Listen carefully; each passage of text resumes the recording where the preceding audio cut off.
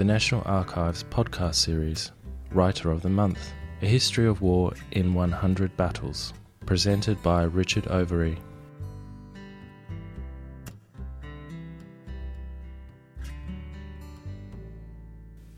Now, any of you who are familiar at all with my other books will perhaps wonder why I've written a book like this, The History of War in 100 Battles, which is a bit different, I think, from my more academic publications. So I need to confess, I think, right from the start, that I was asked to write it by the publisher to go with another series of hundreds this and hundreds that, but then it kind of grew into this project. And I was quite attracted to it. I was attracted really because almost all my work has been on the 20th century, predominantly on the Second World War. And here was a chance to go back over 3,000 or 4,000 years to look at bits of history I really knew nothing about. And for me, it was a very interesting voyage of discovery, finding out a great deal about battles. In the course of finding out a great deal about these battles, it made me reflect more generally on the nature of battle in history, and that's what I'm going to be talking about this afternoon. Now, choosing 100 battles from the thousands of battles that there have been in world history, of course, is a challenging task, and if any of you have picked this book up already in the bookshop and flicked through the 100 battles to see if your favourite battle is there, and found that it isn't, I'm afraid there's nothing that I can do about that. Choosing 100 was extremely difficult, and I've had, obviously, some flack from people who didn't find their favourite battle there. But the 100 battles actually were chosen because each battle I wanted the battle to say something. But it had to say something within a number of distinct categories, which were, again, the publisher's choice. The publisher said you can't do a straight chronology because there are lots of those, Battle 1 to Battle 100. And they wanted it divided up into a number of themes. And the themes are leadership, against the odds, innovation, deception, courage under fire, and in the nick of time, which is really the same thing as saying good fortune, which is a feature of a great many of the battles included in the book. And I thought at first, well, I don't really want these themes, that you've chosen them, and I'm not quite sure whether battles really fit into all these themes. But as I went through compiling my list, I found actually the themes worked really very well. Now, a great number of the battles I'm writing about will have two or three of these factors: against the odds, leadership, innovation. But I've chosen battles where the key feature, it seems to me, is one of these things: the quality of leadership, the importance of a particular innovation, the importance of sheer courage under fire. And so, in a sense, the battles chose themselves and fitted, I think, into those themes quite neatly. Now, although, again, the publisher insisted this was going to be a history of war in 100 battles, the first thing I want to say is that it's not a history of war. It is a history of battles, and they're distinct things. Wartime, of course, can go on for a very long time. Indeed, whether you're talking about the Punic War, the Napoleonic Wars, the First or Second World War, are full of battles. So it's not about wartime. And the other striking thing I think you'll find about these battles is that many of the ones in the book are not decisive battles. They're not battles that end a war, but not necessarily turning points. And that's, again, something that didn't really interest me. And indeed, many of the battles are fought by commanders who later on face complete defeat. Napoleon is a good example, perhaps. You might think of Erich von Manstein, the German Second World War commander. What I wanted to consider were battles as discrete events in their own right. What are their common characteristics? Why fight battles? What happens to the men involved in that fighting? What kind of things do they have in common across a 3,000 or 4,000 year period? And once you focus on battle as an event, I was struck at how many common features there are across the whole period that I'm talking about. Now, most military writers like to think that war has evolved from primitive skirmishes in the Prehistoric Age all the way through to the electronic battlefield of the 21st century. And of course, at one level, it has evolved. Armies are larger and better organised. Technology has changed, of course, out of all recognition. Although we should not forget, even in the late 20th century, you can still get quite a long way with a bayonet and a knife. It's not all electronic. But what struck me immediately when I looked at all these battles is that the things that actually determine the outcome of battle, who wins, who loses, a few of the battles here are stalemates, in fact. The so-called defeat of Attila the Hun, the field of Chalon in France, was not really a defeat, more of a draw. But Attila left, which is, of course, what the Gallic Roman army wanted. And most of them, it's defeat or victory. And what struck me is that the same mix of factors have worked right across those 3,000 or 4,000 years. The importance of leadership, the importance of good intelligence, the importance of courage on the battlefield, the importance of deception, and, of course, that ingredient of luck, which so many commanders have needed at the last moment in a particular battle. Now, of course, the technology is different over the period we're talking about. The historical circumstances are different, of course. Nobody would pretend that the historical circumstances of the Egypt of the pharaohs was the same as the historical circumstances of the two Gulf Wars, although, in fact, they're very close to each other. Historical circumstances change as well. But what I want to do in a moment is really to explore some of the common factors, perhaps, that link battles together. But before I do that, I wanted to reflect on a number of questions. When do battles start? Where do battles start? And perhaps a more fundamental question, why fight? Now, these are the kind of questions, of course, that military historians have asked for a long time, but it's worth reminding ourselves. For a long time, 19th, 20th century, there were arguments that human beings are programmed to be violent. Nothing we can do about it, that men fight, and that primitive man must have fought as well. Now, a great deal of work has been done by archaeologists and prehistorians trying to show whether early man actually was as violent as we are led to believe. And you get a rather ambiguous record. In the United States, for example, where a lot of very good prehistorical archaeology has been done, it was found that in the southwestern United States, Stone Age communities of 10,000 years ago, 5,000 years ago, there's no evidence of weapons. No evidence in the skulls and skeletons that have been recovered of physical violence of the kind you find elsewhere, skulls broken in by stone axes. Villages where there were no ramparts and no stockades. And the assumption there was that this was a largely peaceful, these were largely peaceful communities. There was no fighting, no violence. But archaeologists then looked at the prehistoric record in the northeastern United States for almost exactly the same period. And what they found was the exact opposite. Plenty of evidence of broken-in skulls, skeletons buried in pits with arrowheads, stockades around the villages, endemic violence, it seemed, going on for really quite a long period of time. In Europe, too, very much the same kind of result. It's been found also long periods in prehistory where there's very little evidence of violence, direct violence. Other periods, particularly the period when Homo sapiens and Neanderthal man were cohabiting in Europe, when there is evidence of violence, mainly done, I'm afraid, by Homo sapiens to Neanderthal man, skulls broken in, that kind of evidence. Now, what's clear is that violence is not something that men were programmed to do and always did, and in every context. Clearly they didn't. So when did fighting begin? Well, in prehistory, I think we're probably talking about ambushes, skirmishes, one-on-one fights. We're not really talking about battles as organized bodies of men brought to a battlefield, committed against each other for a day or more of fighting.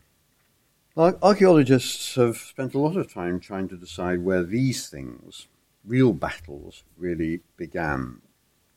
And it's very interesting that looking across an almost 2,000-year period from about 1500 BC to 500 AD, they've been able to identify 288 clear battles. And of those 288 battles, 94% of them were in the area of the Mediterranean, the Middle East, and Southwest Asia.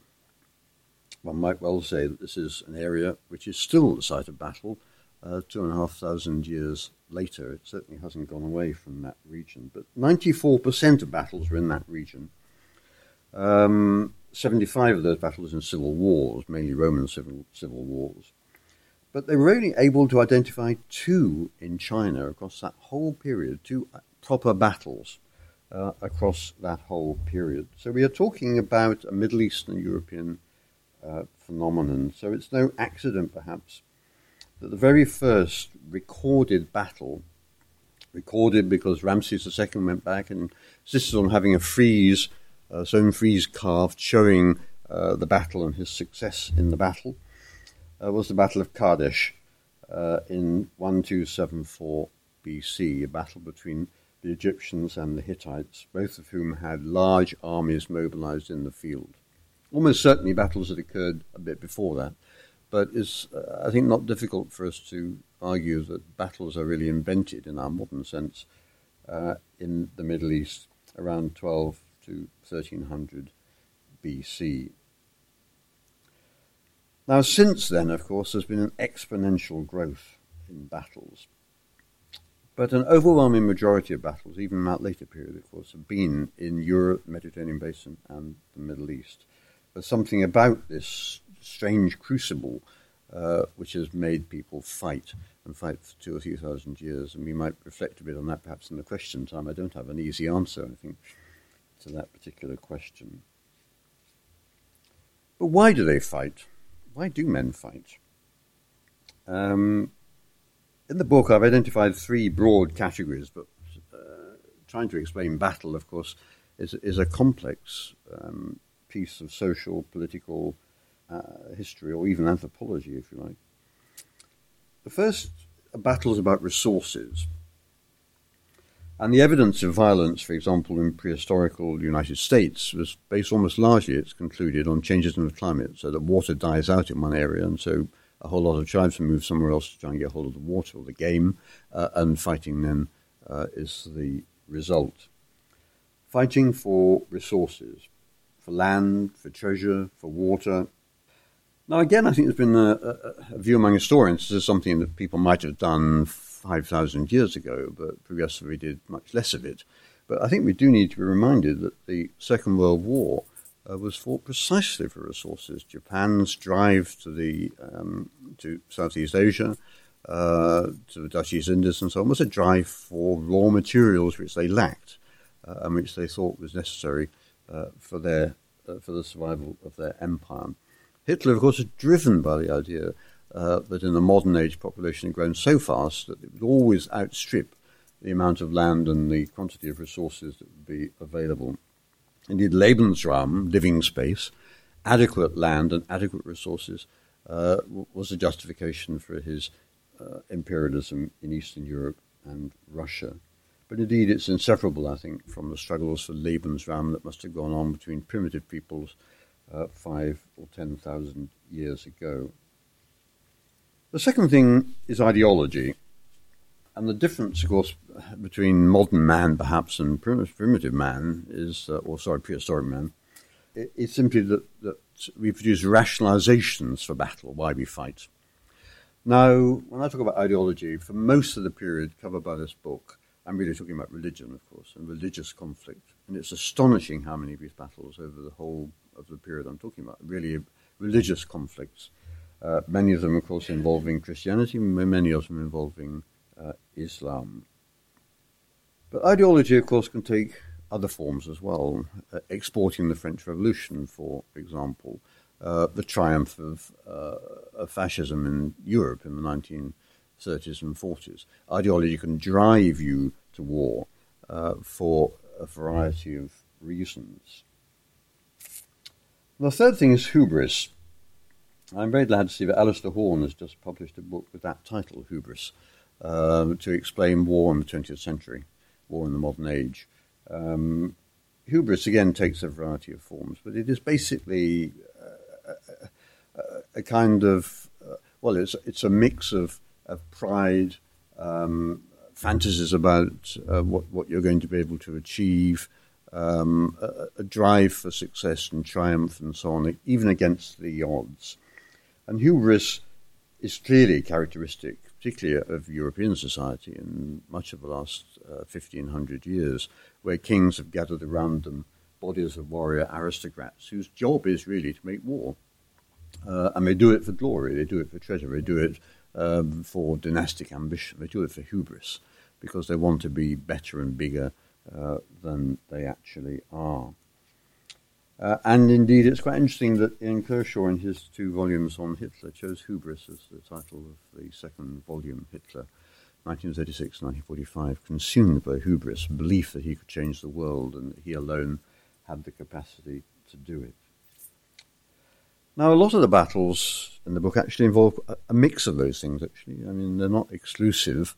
A drive for resources, hubris, ideological imperatives can often be found working together, and indeed working together as late, as I've said, as the Second World War, indeed perhaps one might say as late as Saddam Hussein. Now, I want to talk a bit more now about battles in general. And the first question I want to ask, because it's a question that will strike anybody reading 100 battles, the accounts of 100 battles, is what makes men fight? What sustains their will to fight?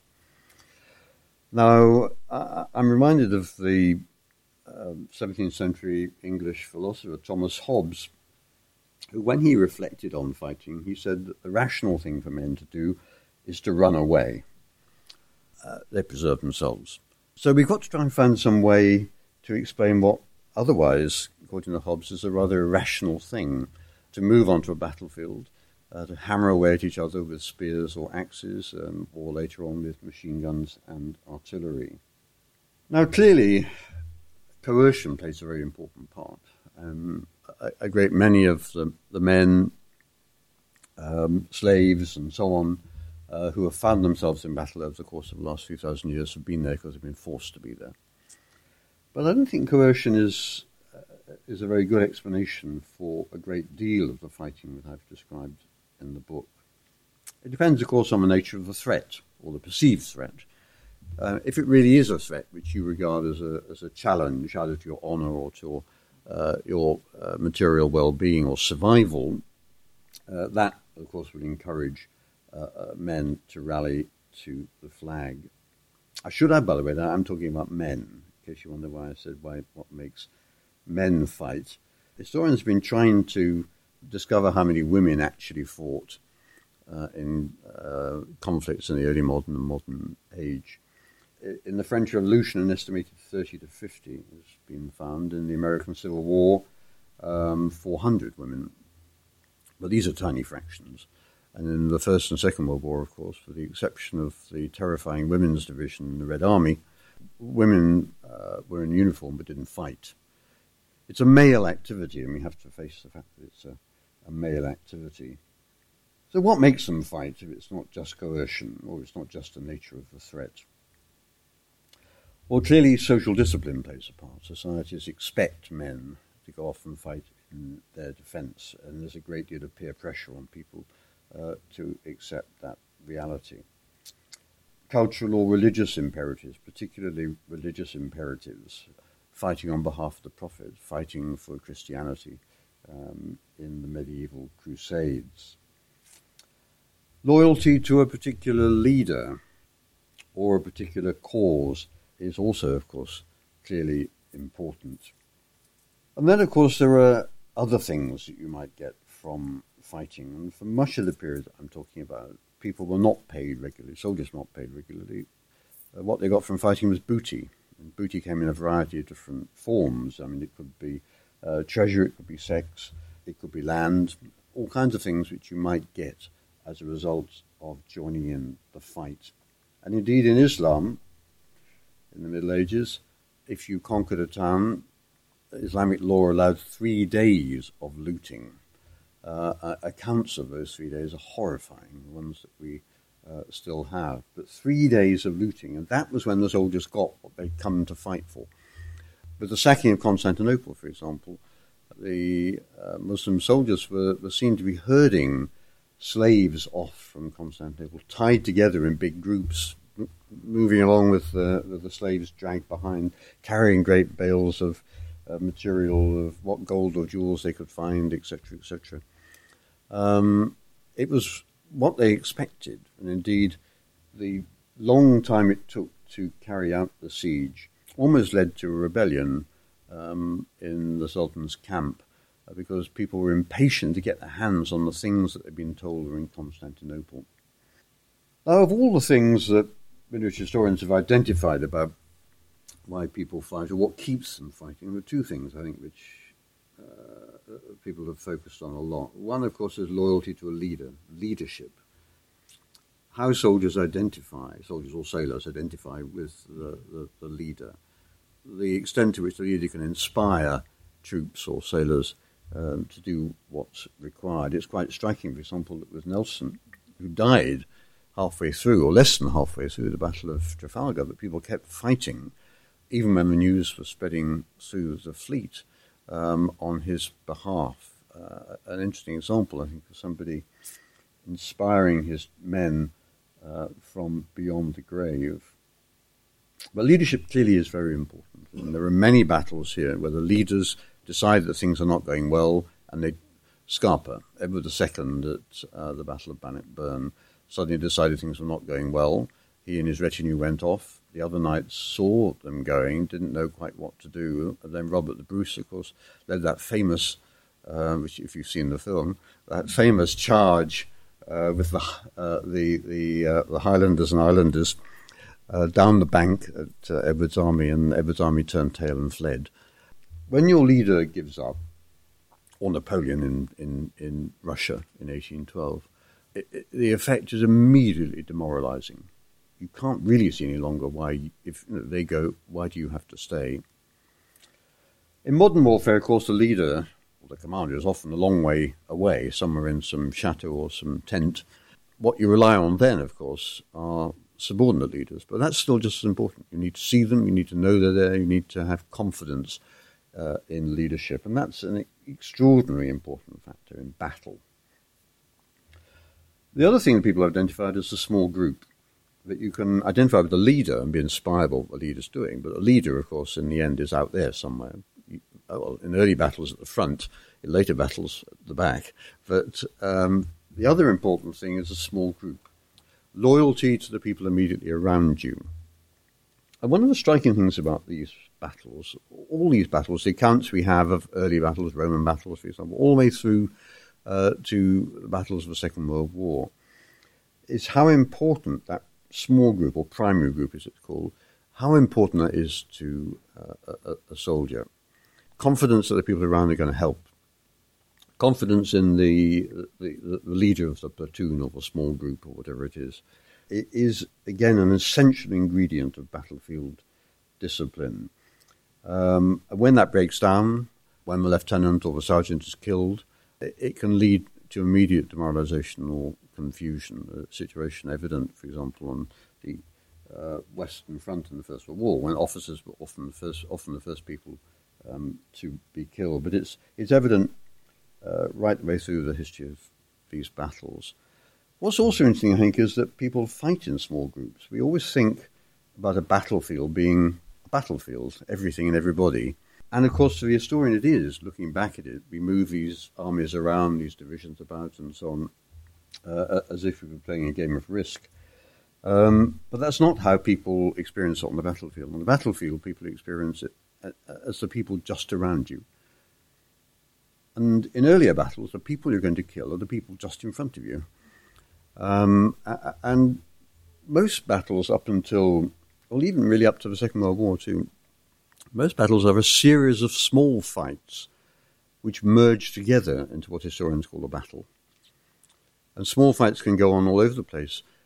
They can make the battlefield extremely confusing. And there are some famous battles here where the eventual winner had no idea that they were winning because they couldn't see what was happening. Had no idea. They could see the skirmishes going on. But whether you've actually won, an interesting one was the German Field Marshal Moltke the Elder at the Battle of Königgrätz, which basically decided the future of Germany. But all afternoon he thought he was losing. He said, what's happening? I've got no sense of what's happening. News of the Prussian reinforcements had not arrived and so on. And for a long time he thought this was a battle that he was losing. But in fact it's a battle that the Prussian soldiers in front of him won overwhelmingly, not just by chance, but won overwhelmingly. Because they fought in small groups. They fought their fight. And each of those fights was successfully concluded.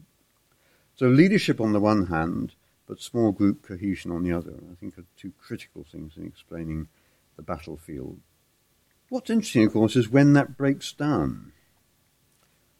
Because from the very earliest battles, whether it's Thermopylae or Salamis or whatever, all the way through to the battles in the 20th century, it takes an extraordinary courage to stay on the battlefield, not to do the Hobbesian thing and run away. It takes a great deal of courage to overcome the fear. Now, fear can sometimes, I suppose, be a disabling emotion, but the evidence from these battles is that fear is a very strong emotion among people about to go into battle, or indeed in battle too. And so the first thing you've got to be able to do is to overcome fear, which you do, of course, by trusting in God or by kind of fatalism, or it won't happen to me, or all kinds of ways in which you rationalize it. But the striking thing, I think, is the courage needed to sustain yourself in battle. Now, there's no doubt, and there are plenty of accounts of this, that adrenaline kicks in at the battle moment. Indeed, there's plenty of examples of soldiers getting really fed up and demoralized because they weren't fighting. They were being made to march 60 kilometers somewhere and then having to sit with nothing to eat and so on and so on. And then when they get in a battle, the adrenaline kicks in, and that's the moment at which they become a different kind of being. But fear has been characteristic of fighting right across this period. And it's quite interesting. Alexander the Great, for example, when he defeated Darius at Gaugamela, which is one of the earliest and most famous battles, he noticed how frightened his soldiers were because they could see the Persian campfires in the distance. The Persian army was allegedly 100,000 men, and so the campfires stretched for miles. And his soldiers, he could see, were worried as they saw this because they had far fewer campfires. And so he made a sacrifice to the god of fear. And his soldiers saw that, and he told them that he'd made this sacrifice, they had nothing else to worry about. And the following day, of course, they won an overwhelming and extraordinary victory. But what happens when you can't overcome that, or when courage fails? What happens when people flee the battlefield? This is a very interesting moment, because a great many of the accounts we have of battles show that soldiers can be battling away, hacking away, whatever they're using against the enemy 1 minute, and the next minute they've done tools and they're racing away as fast as they can go. Now, I've said that leadership is really important, and once you think your leaders have let you down, then demoralization very quickly sets in. What's also interesting, I think, from many of his accounts is how infectious that crisis can be. That you can have a collapse at one part of the battlefield, and then suddenly others still fighting get some sense of what's going on behind them, and then think there must be something they don't know about, and so they begin the flight as well. A good example is Waterloo, actually, where the Imperial Guard is finally released towards the end of the battle, right at the end of the battle, just as Wellington has ordered the Allied armies to move forward. And as they move forward, the Imperial Guard, of course, is overwhelmed, and they see images of these soldiers on their knees, begging for mercy or crying. And it's an extraordinary image, really, because these are the elite of Napoleon's army, people you would think would go on literally fighting to the death. But once that crack has appeared, once somebody knows that some group on the battlefield is retreating, giving up, as I said, it spreads with a remarkable infection, and very quickly the whole of the battlefield is likely to be in chaos as people try to escape.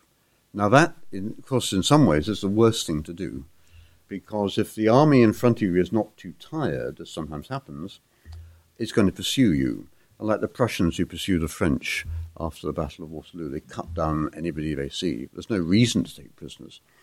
So that actually that moment when you crack isn't much better for you than if you'd actually stayed there fighting to the death. The Battle of Hastings, again, a good example. Thousands of Harold's soldiers did stand there, back to back, bravely fighting to the end until they were cut down by the Normans. But a fraction, realising it was all over, ran, and they were hunted down by William's cavalry and again slaughtered to a man. But that moment on the battlefield, that turning point, is, I think, a very interesting one, and one which historians are starting, I think, to pay much more attention to. Historical studies of morale are difficult to carry out for obvious reasons, but that moral climate on one side or the other, what makes people give up, remains, I think, a teasing question, I think, in military history. Now, it's also worth observing, of course, that victory can have its costs as well. There are plenty of examples in the book of people who'd fought a noble victory and then suffered the consequences. The sailors from the Spanish Armada we never really hear about, but the Spanish Armada, the sailors were offloaded at ports after the Spanish had fled. Nobody had bothered to provide food for them. They hadn't been paid, so they had no money. They died and begged and starved until the British fleet, the English fleet commander, finally, out of his own wealth, distributed wages to the sailors. There are other examples, too, of leaders who win major battles, like the Roman commander at the Battle of Chalons, which defeated, or didn't defeat, Attila, the Hun, Flavius Aetius. He returned to Rome covered in glory because he'd stopped the Huns, and his emperor was so jealous that he beat him to death with a meat hook. It's not funny. Ironic, yeah. So where you think the victory, in fact, ought to be something sweet to savour, it's often something which the ordinary soldiers, if they don't get the booty they've been promised, or they don't get the rewards of plenty of food and water following, can often be as badly off as the people they've defeated. That's particularly true of injuries, because the one thing about the battlefield, and it's actually true right through the Second World War, despite penicillin, despite improved medicine and so on, there were plenty of cases in the Second World War where the wounded were left on the battlefield, often to be finished off, or they were carried back but then died of their wounds because there wasn't effective medical provision. That's something which, again, you find right across the whole period of the battles that I've been describing in the book. So awful was that, of course, that at the Battle of Solferino in northern Italy, which freed Italy from Habsburg rule, a young Swiss businessman happened to turn up, Henri Dunant. He saw the condition on the battlefield where there were thousands of Austrian wounded and French wounded and Italian wounded.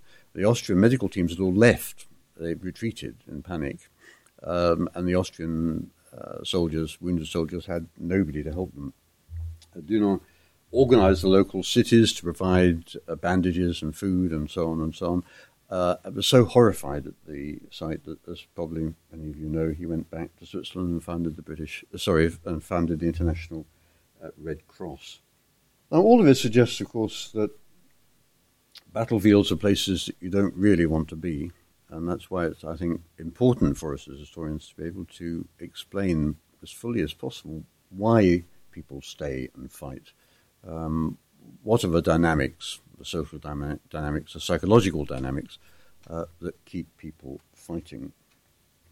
Now, the last thing I want to say is, in fact, not about the battles and the battlefield, but the extent to which quite a number of the battles in this book end up developing a kind of life of their own, a mythic life, a legendary life. But the battle, in fact, need not be particularly important, but for some reason it's taken up by a particular society or community or empire, symbolic of something. It becomes a source of their identity. It, in other words, develops an historical life which is distinct from the actual fighting that goes on the battlefield. And the battle as a cultural construct, rather than a single event, is an interesting phenomenon. Now, the one we all know about is the Battle of Britain, of course, which is not a myth, it's a legend. But that's built into the development of a British identity since 1940, a very important part of that identity. It's a battle that almost everybody knows something about. And it survived in its legendary form as David against the German Goliath, even though the history suggests, of course, that if anything, the balance of forces was the other way around. But another example, and it's one in the book, and it's an interesting example, is the famous battle on the ice. Now, if any of you have seen the film of Alexander Nevsky, in which the Teutonic Knights are coming across the ice, not realizing, of course, how brittle the ice is, and they finally disappear into the ice and Russia is saved. This became a very important legendary battle for the Soviet system in the 1930s. When Eisenstein produced his film, Alexander Nevsky, it was going to be shown as a warning about Nazi Germany. In fact, very shortly afterwards, Stalin signed the German-Soviet Pact, and so the film was put in a cupboard and taken out again in June 1941, when it became really one of the most important themes throughout the German-Soviet war, propaganda themes on the Soviet side. Alexander Nevsky. But in fact, historians have gone back recently to examine the evidence for this battle, and they can't find any. There are a couple of medieval manuscripts which were produced quite a long time after the battle itself, one of them several centuries after the battle itself.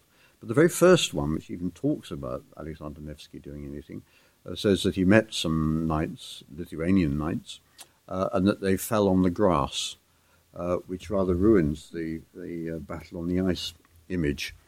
So worried were the Soviet authorities by the doubt being cast on the nature of the battle that they sent a high-powered archaeological team to Lake Peipus, where the battle is supposed to have taken place. And they spent months digging in the ground. They went into the lake, into the silt underneath, and dug and dug and dug. And they could not find a single piece of archaeological evidence that there had been a battle there. Peipus is perhaps the most extreme example of battle simply as myth, in fact. I mean, it suited the emerging Russian state when the Nevsky myth was talked about in the 18th and 19th century. It suited the Soviet state, of course, because of its anti-German message. But of all the battles, and I describe it as best we can in the book, it's a battle about which we know nothing with any certainty. So battles do, as I've said, develop a kind of life of their own, if you like, beyond the battle. I've taken two examples, but there are plenty of others in the book, I think, that you could look at. Finally, I want to talk about the end of battle. I talked about the beginning of battle, which we've managed to locate in Pharaonic Egypt thousands of years ago. But strategists in the United States have been talking about yet another revolution in military affairs, or RMA. There have been several in the course of the 20th century. But a new revolution in military affairs, which is the end of battle. They're arguing that you won't get conventional battles anymore. They will be simply electronic battles. There will be battles fought with drones and so on. There will be battles in space. Or, and perhaps most important for the revolution in military affairs, is that there will be psychological battles, that you will somehow psych out the enemy without actually having to meet the enemy on the battlefield. Well, this argument has met, I think, with a certain amount of scepticism. And after working on battles for the last 3,000 years, I'm afraid to say that in my view, too, we haven't seen the end of it. Thank you very much.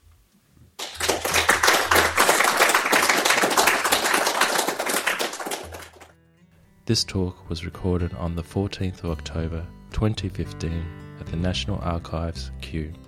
This podcast is copyright to the National Archives, rights reserved. It is available for reuse under the terms of the Open Government Licence.